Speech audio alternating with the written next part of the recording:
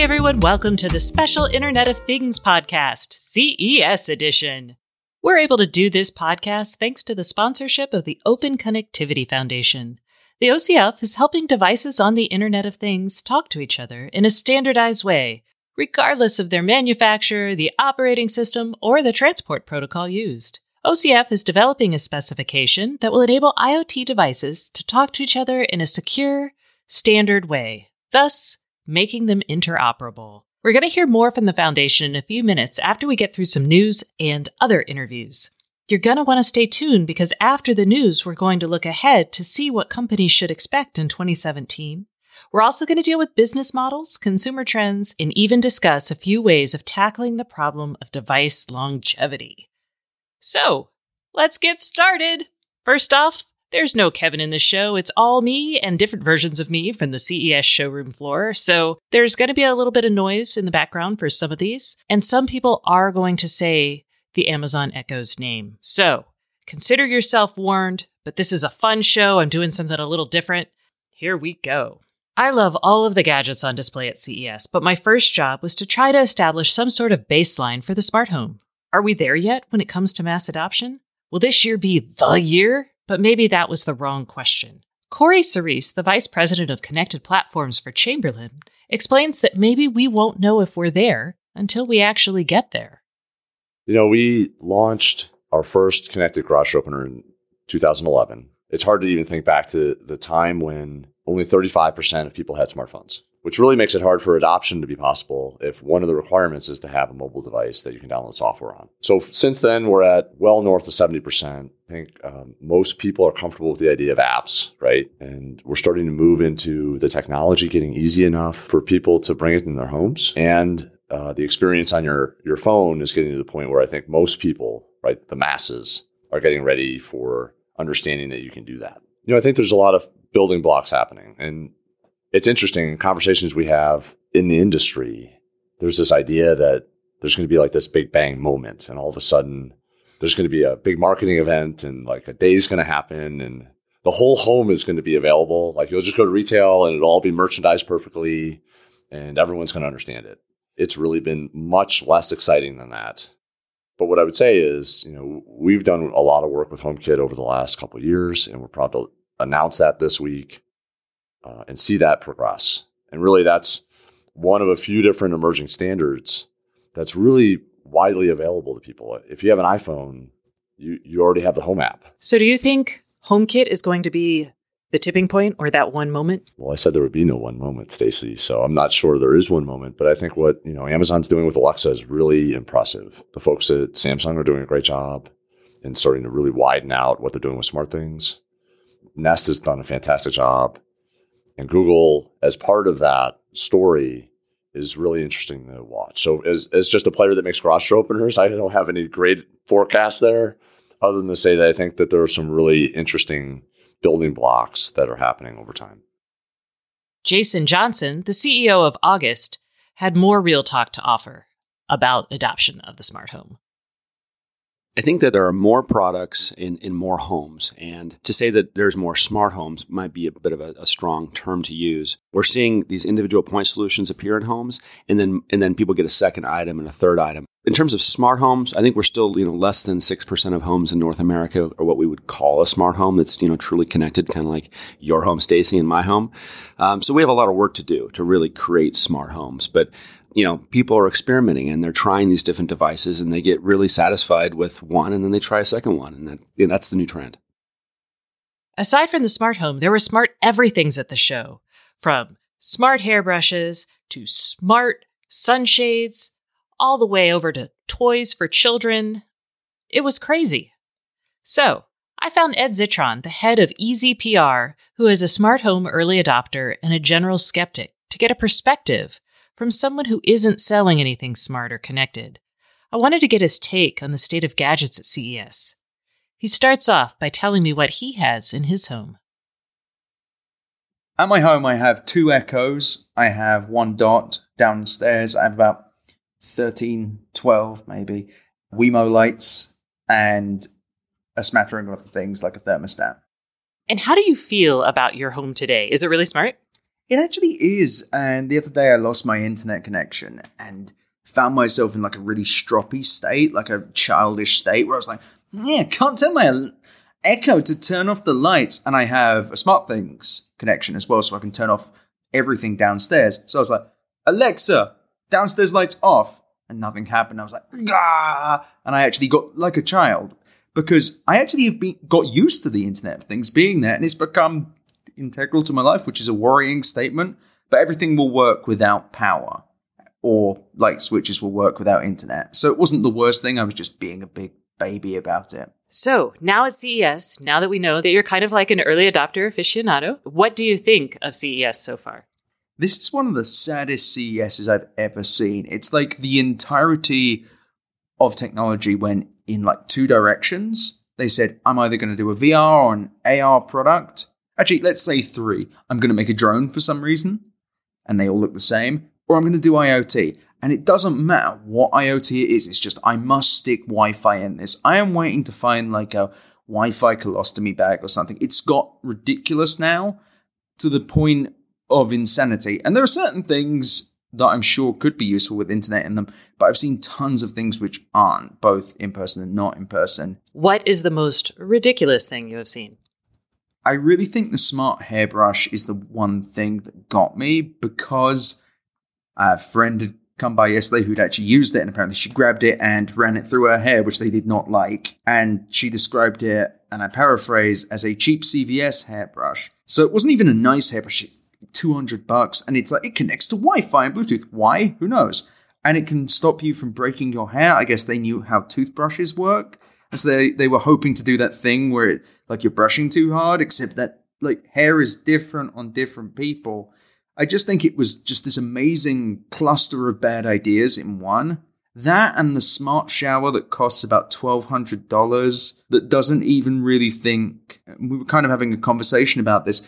What would make sense if you could set like pressure and heat settings on the shower itself with like two buttons? But apparently they've removed the faucet, you know, that thing that everyone uses forever. And you have to use an app. You know, that great idea. Use your phone in the shower. I love having, also on top of it, I love having electricity running through very near my pipes. It's a great idea. And you need to, as said friend who came over and talked about the hairbrush, mentioned you need to have a professional electrician come in as well as a plumber. So this is like an expensive mistake. He's referring to the Moen shower. We will have one of the Moen representatives justify the shower later on in the show. All right, Ed, you told me you had lots of thoughts about fridges. What are they?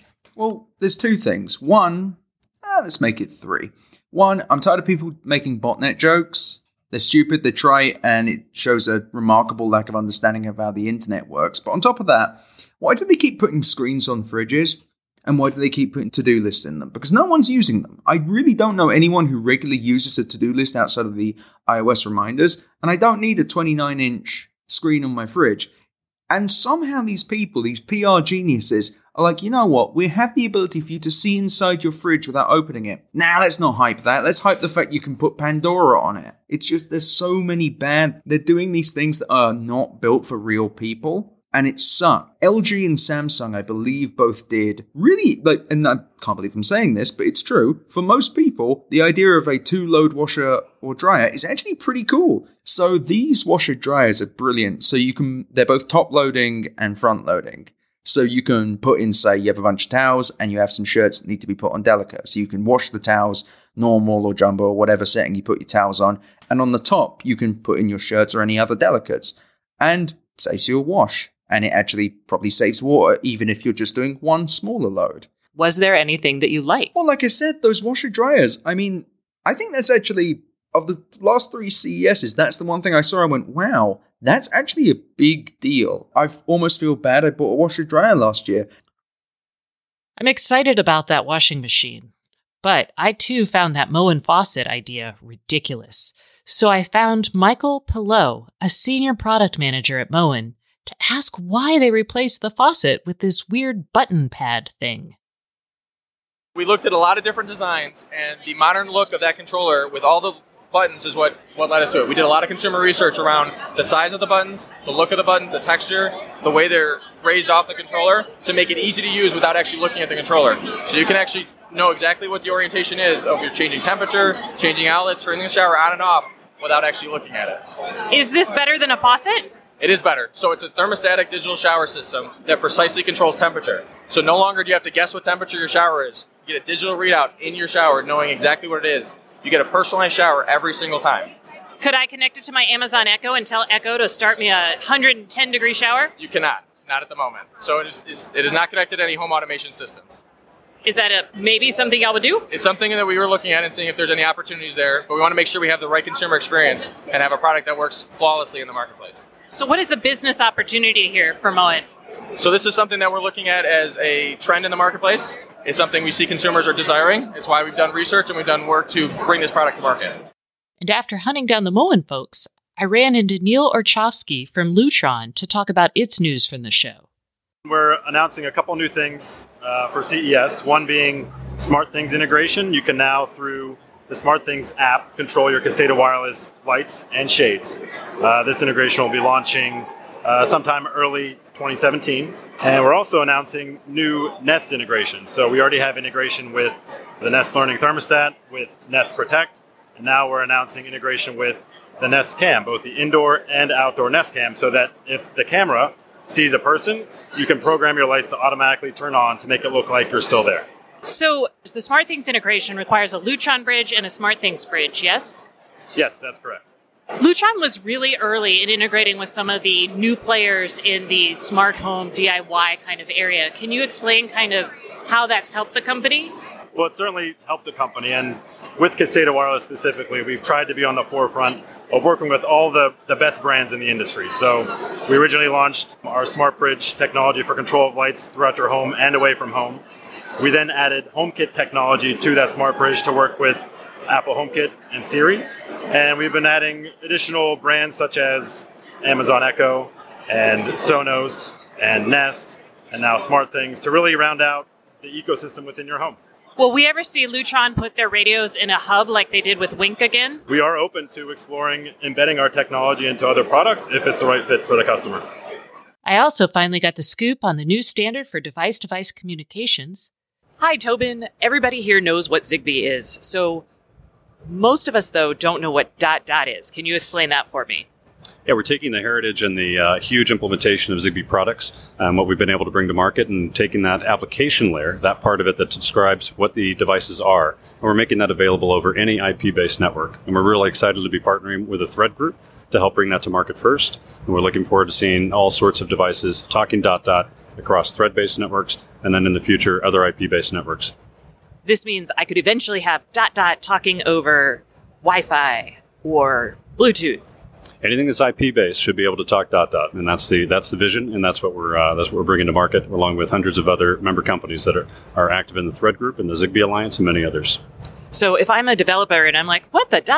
I don't know what I'm going to do with this. Can you explain to me what the goal is at this layer? The goal at this layer is really to give intelligence to the different devices that are on the various networks. And so I can tell a light bulb how to turn on and off, and it doesn't matter whether I'm using a Zigbee network, a Thread network, a Wi-Fi network. I'll be able to make that part happen a lot more easily with the ... So this sounds like it's competitive with Weave, with IoTivity, yes? Well, right now we have probably a lot more products actually deployed in the market than those, and we hope to actually be working with these different groups to align and harmonize a lot of what we have in all the different device objects. Awesome. Okay, what should I expect this year from the Alliance? From the Alliance this year, you should really start seeing the first products coming out with ... You will also see hundreds of products that are already really ... able through our Zigbee program. And speaking of standards, this is a good time to pop back in with a message from the Open Connectivity Foundation, who is the sponsor for this special CES edition of the Internet of Things podcast. Today I have Vijay Kesavan, who is chair of the Business Strategy Working Group for OCF. So let's kick it off. Why does the Internet of Things need a standard like the OCF? As a developer, I don't want to focus on putting together the basic plumbing for devices to talk to each other. What I want to do is in an afternoon, I just want to bring a device out of the box and I want to see that it can talk to other devices, which is why a standard is required. And when OCF was put together, it was based on 3 pillars. One was the need for a standard. so that all devices talk the same language. The second is a certification, so that a device, once certified by OCF, you know that it can talk to any other OCF certified device. And the third pillar, but also a reference implementation, so that to accelerate the development process. So there is an open source implementation of the OCF specification, so that developers can take that open source code through a project called IoTivity, and they can build solutions on top of it. So why was the merger with Allseen earlier this year important for the IoT industry?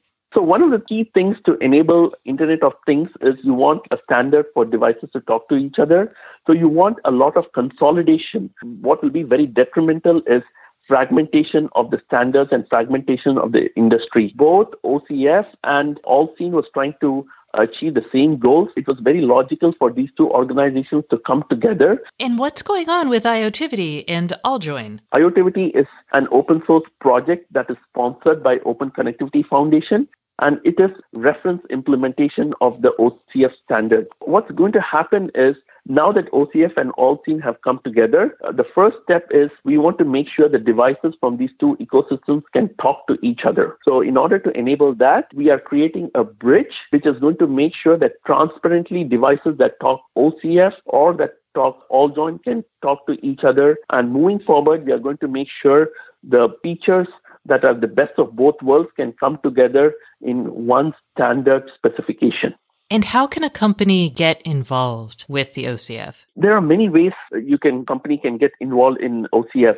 So first of all, if IoT is a part of your strategy, whether you're building products, whether you're offering services, or providing infrastructure to the IoT space, I think OCF is certainly an organization you should consider joining, because by joining the organization, you can influence the strategy and the direction of the consortium. You can influence the specifications, the standardization work that is going on, and you have the ability to certify your products and build products that are OCF compliant. We also encourage people to start using IoTivity to build their products and contribute features into IoTivity. And where can I go to find out more? To get more information about Open Connectivity Foundation, openconnectivity.org is our website. Now, to learn more about IoTivity, the open source implementation, reference implementation for OCF, visit iotivity.org.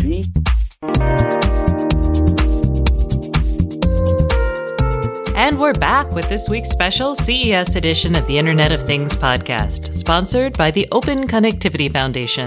We're now moving into some of the deeper conversations I had while I was at CES, such as a fascinating talk with Dr. Michael Bjorn, who is head of research at Ericsson Consumer Labs. He shared predictions with me about technology trends facing us in 2017.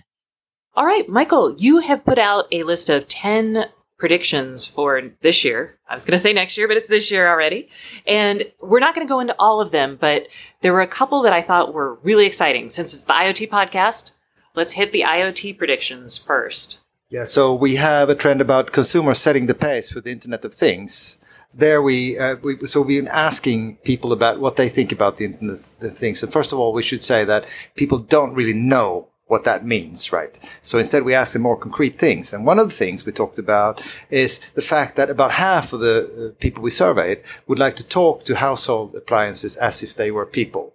Now, if you walk around at CES, you see a lot of that happening right now. And it's actually very much related to a trend that we call AI everywhere as well, because the Internet of Things is kind of one of the first applications, I would say, for AI assistants. So I think you should also be looking at the uptake of all these new AI assistants. That could be a litmus test for how is the speed of Internet of Things actually developing out there.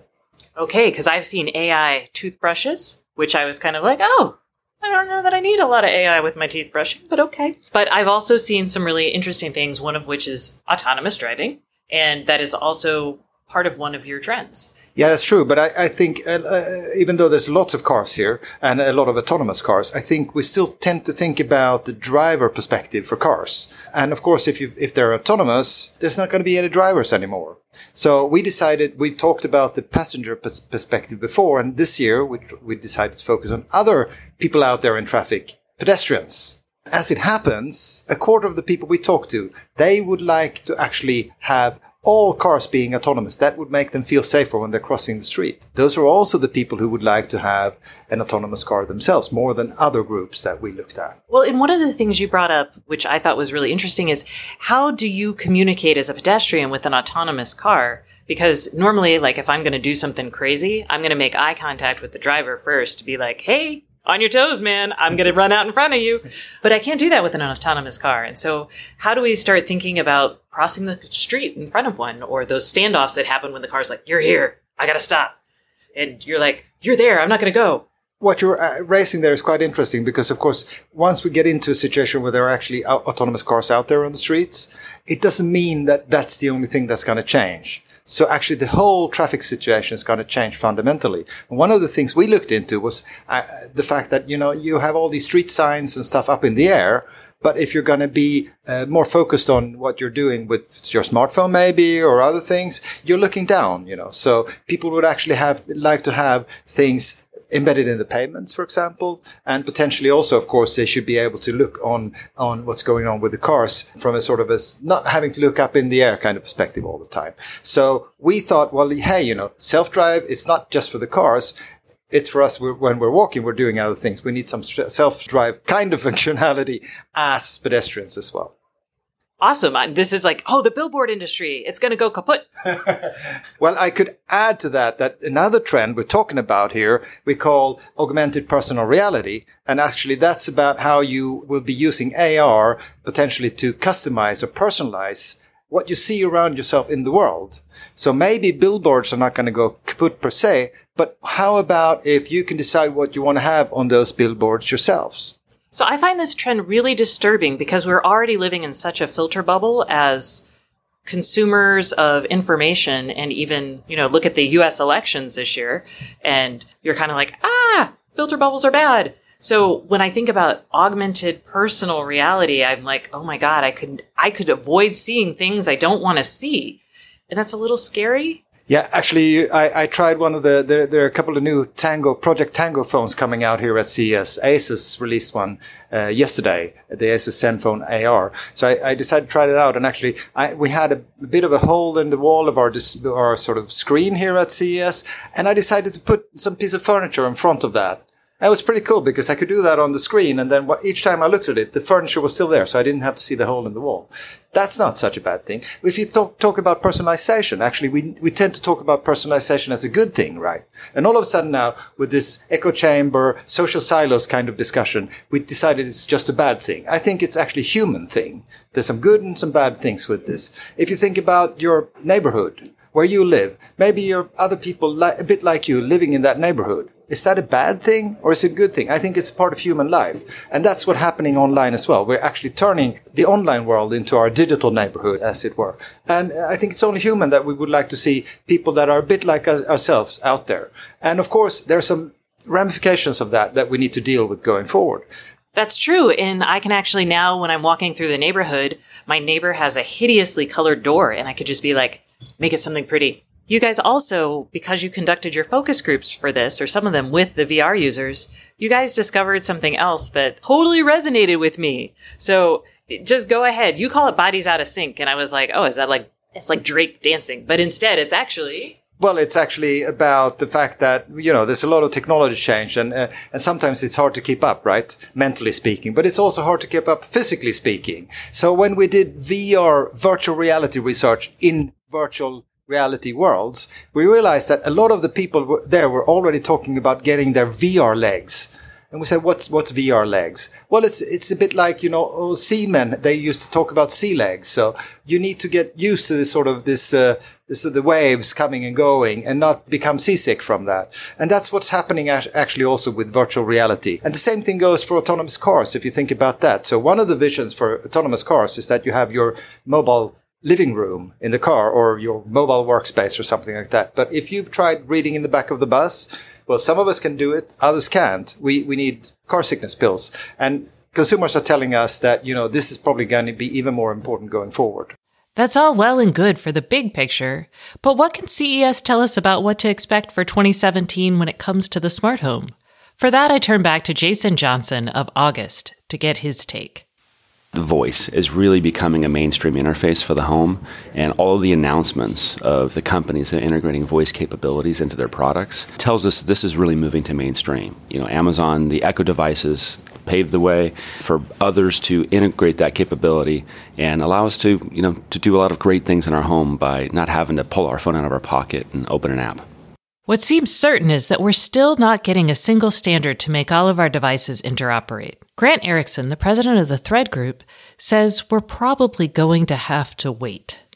I think it's going to actually be a while, Stacey, until we see that convergence. There's a lot of different value propositions that each of the different players bring to the table. Zigbee, again, has a very, very strong history of strong products with their applications. Google and Nest and Weave bring their own value to that ecosystem, and OCF and IoTivity, of course, have a lot of value that they bring. And so I think for each of those different verticals and the strengths that they bring, that's going to play out for a while, and that's going to probably be maybe 3 to 5 years until we really see consolidation. And it may, in fact, be that they all exist for a long time, and there's interoperabilities and gateways and other solutions that come into the market to make sure all these things work well together. As a consumer, what does this mean if I'm like, crap, do I buy my light bulbs now? What do I do?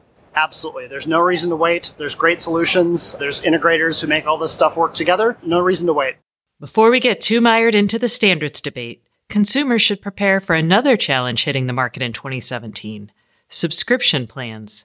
Zach Sapola, the CEO of Particle, an IoT development platform, explains why his customers are rethinking how they charge for connected products. So we see some customers who are trying to operate their businesses the way that hardware businesses have always operated. It costs me $40 to make the thing. I sell it for $100. There's $60 left. I split it with the distributor. Everybody goes home happy. That's the old-fashioned way of selling hardware. But with IoT, there's an ongoing cost associated with the product. Either you're paying a platform company, or you're paying a cellular data plan, or you're paying someone to host your cloud software. Something costs money on an ongoing basis. And if you behave in an old-fashioned way, you get frustrated because your margin is constantly eaten away. Other companies are relying on ongoing revenue streams like consumables reordering, like subscription fees to make the economics work for an IoT product. And those companies are generally more successful. Now, that requires educating customers, and it often works better in industrial and commercial environments where companies are more willing to pay a recurring revenue for ongoing value. And consumers are still warming up to that. But those companies are working out, and the companies with a fixed margin and ongoing costs are struggling to figure out how to make their business work. And is there a way for that to work? It works if you grow fast enough. It works if your sales grow faster than your cost does and you have exponential growth. It works. But if that doesn't happen, you end up holding the bag of a lot of cost without revenue to support it. And ideally, you're doing that while you grow, and eventually you're going to pop a subscription plan or something on top of it. Or some other way to create ongoing value. I think Nest is a good example of that. It's fundamentally a product that you pay a fixed cost for, but they have other ways engaging with power companies to do demand response. There are other sources of revenue that either they do today or they can do in the future that eventually close the gap. Hopefully, alternative revenue streams give Nest the chance to last. Otherwise, Google will. But all other connected products out there should be working hard to add features worth paying for. I'll end the podcast on what feels like an optimistic note. Manufacturers are thinking about their business models and how to keep supporting these products through several iterations of new standards or upgraded technology.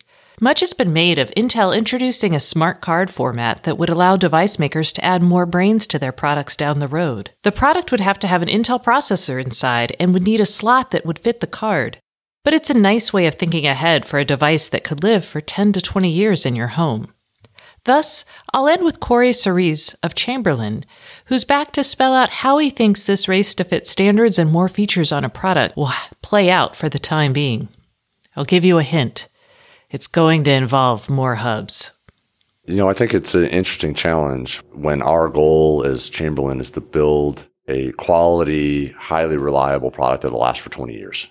And technology changes every 2. And we're trying to accommodate that in our product goals. And what we want to do is say, here are accessories and ways for you to keep up with technology's pace without just tearing out the entire garage opener. Nobody wants to do that. We know that. So we launched a product, announced the launch of a product that will come out in April called the MyQ Home Bridge that will allow existing MyQ users the ability to upgrade to HomeKit as an additional accessory to their either existing garage opener with MyQ or to MyQ Garage.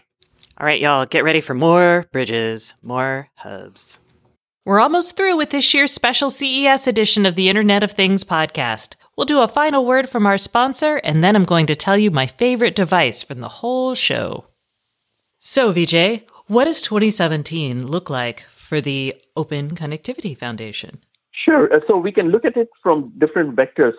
First and foremost, watch out for product announcements from member companies of OCF announcing that they have certified products in the market. Number two, one of the key goals is for us to make sure that the OCF ecosystem and the AllSeam ecosystem completely, the devices from these two ecosystems can talk to each other very transparently. So that is going to be out there in 2017. Beyond that, OCF is going to start putting resources into more verticals and build specification for other verticals like healthcare, industrial, transportation, etc. And in IoTivity, from an open source perspective, you're going to see support for more additional platforms, whether it's hardware, operating systems. There's already a constrained implementation of IoTivity that is out there for embedded devices. You'll see that getting enhanced. And you'll start to see more and more features to expand into new areas like enabling the better connectivity options to the cloud, bridging into other ecosystems, non-OCF ecosystems in a transparent way. All right, y'all. It's time for my favorite device. It's been roundly mocked in the press, but my favorite device from the entire CES was the Microbot Push. This is a $50 robot that you attach to a button on a dumb appliance, and you can program it, and it pushes the button for you. Thus, my coffee maker, which is not smart but costs a lot of money, I can now make it smart by adding this button presser thingy to it. This is not a device for the mainstream, but I really liked it. And that's it for the special CES edition of the Internet of Things podcast. We'll be back with our regular podcast time on Thursday with Kevin and I. And in the meantime, if you want more IoT news, sign up for Stacy Knows Things, my newsletter that shares all of the news that's fit to print every week on the IoT. You can find it at stacyoniot.com. Thanks for listening. We'll see you in a few days. Well, that's it for this week's show. Thank you so much for listening, and we'll see you again next week on the Internet of Things podcast. And if you don't get enough IoT news from this show, feel free to sign up for my newsletter, Stacy Knows Things, at stacyoniot.com.